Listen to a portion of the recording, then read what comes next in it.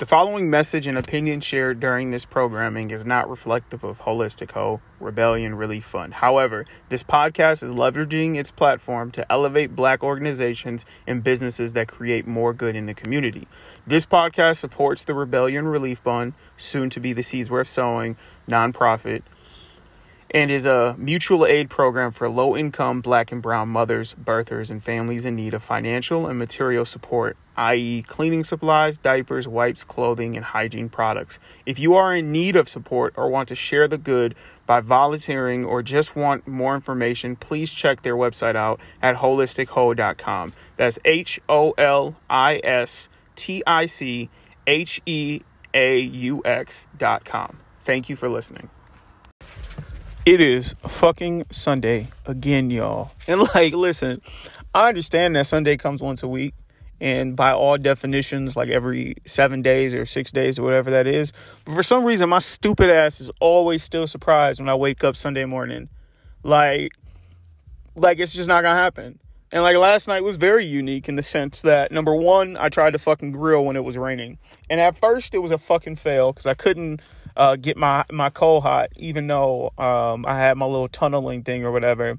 So then I just fucking took out all the little coals that wouldn't start. And then I fucking did some more tunneling and put some more in there. And then the motherfucker got hot as shit, y'all. I was cooking at that point. Cooked a whole bunch of chicken, some chicken burgers, some fucking hot dogs, some shrimp.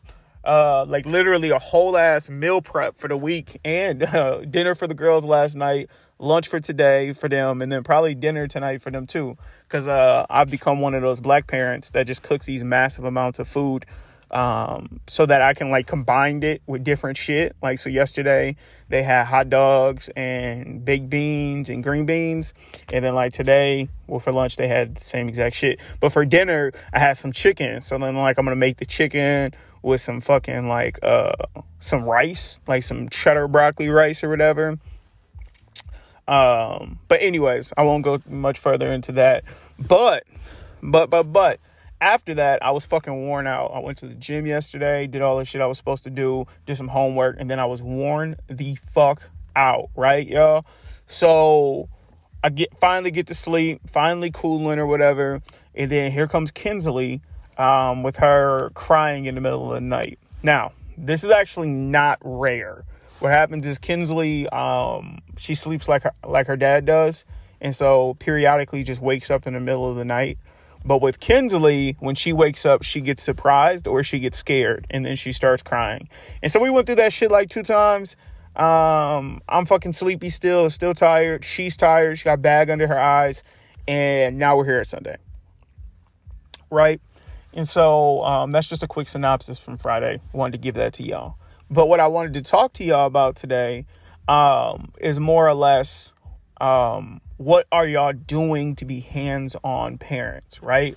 And so what I mean by that is kids need constant care. And so for me, I've been in the position before, either as a breadwinner, which I'm not now, or just as a busy parent to where, I see my kids every day. I talk to my kids every day, but the activity level with my kids isn't very high. And so it got to the point where me and my kids were just more or less just co-inhabiting space. I was parenting. I was disciplining, but there wasn't a lot of activities in the daily ritual, that was habitually happening. And so for instance, things like bath time and lunchtime and dinner time. Those weren't things that I had did when I was a breadwinner. I was super fixated on providing. We need more money. And while I was doing that, I was missing a lot of pivotal moments in my children's life. And so I'll acknowledge it. I'm in a very privileged and unique situation, specifically for people of color. I'm married to my children's mother. Right? We were married before we had them, not by any behavior of our own, but rather just good luck from the Lord. But even when I was the breadwinner, my wife was at home. There was always someone that was able to maintain attention to my kids. Even when we were both working for a while there, We had my mother-in-law, rest in peace, mom, or my wife's grandma. Like, there's always been a support system. And so, that I understand that that's a privilege. And even right now, I'm in a very privileged situation to be in a 2-parent household, right? And this is why it's a shout out to all the single parents out there, because y'all don't get enough credit, because I'd be tired as fuck and there's 2 of us. But we're in a 2-parent household, which means we have multiple streams of income. I did the math because Peyton questioned it. We have 7 jobs between the 2 of us.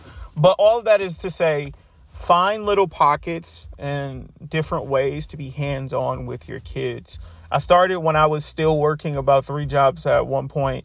And my wife was a stay-home mom. Well, she wasn't a stay-home mom because she was in school getting her master's, because she's a fucking superhero, super mom type shit.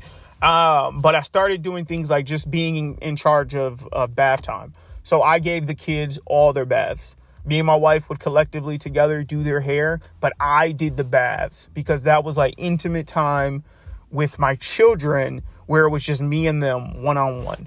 And then it got to the point where, for the most part, I started taking my kids to their appointments. And when it came to Kennedy, she was doing physical therapy and she was doing speech. And so I started taking her to those appointments, which became very intimate time that I spent with Kennedy. As time went on, different type of appointments or things, I would be in charge with Kinsley, and I'd be in charge with Peyton and with Riley. And so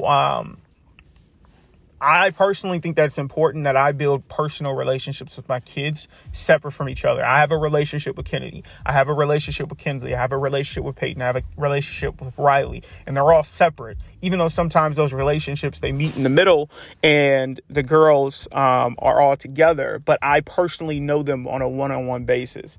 So I would challenge all of you people out there in Radio Land, find different ways to have intimate time with your kids. And there are some sickos out there that aren't going to really understand what I mean by intimacy. I don't mean the fucking sexual persuasion type shit that a lot of you sick-minded motherfuckers are thinking about. I mean like actual vulnerable time where your kids can be vulnerable with you and you can be vulnerable with them. We live in a society where even for non-color people of color, we live in a society where you can't be vulnerable with people, even your loved ones, because they prey on your weakness. And when you are a person of color, and specifically I'm going to shout out to black people, when you are a black person, you have been raised in this society since the moment you took a breath to not be vulnerable. We live with this hard ass exterior, right? And unfortunately, I have to raise my kids in a sense to also live with that hard ass exterior, because though I pray and hope and dream that things are going to be better for them, society keeps reminding me that it's not. So I find pockets to where I want them to be vulnerable with me and I can be vulnerable with them. And man, if y'all could hear some of these funny ass conversations that happens in those moments, you would fucking be amazed. So yeah, that's what I got for y'all. Find some time, make some time for your kids. Find those pockets where you can be vulnerable, build personal relationships with them outside of their siblings or your spouse or anything else, just you and them. Okay. Something that I'm grateful for today. I am grateful for all of those people out there that are doing whatever it takes to provoke change and start conversations, no matter what the cost is. There's a lot of people out there, both black, white, green, yellow, orange, whatever that complexion color is, who are sacrificing everything that they have right now to invoke the thought of change and to try to change people and change their ways. There's a lot of people working towards the same progressive goal right now, and that's for the liberation and the overall equality of everyone. And so shout out to those people. Thank you.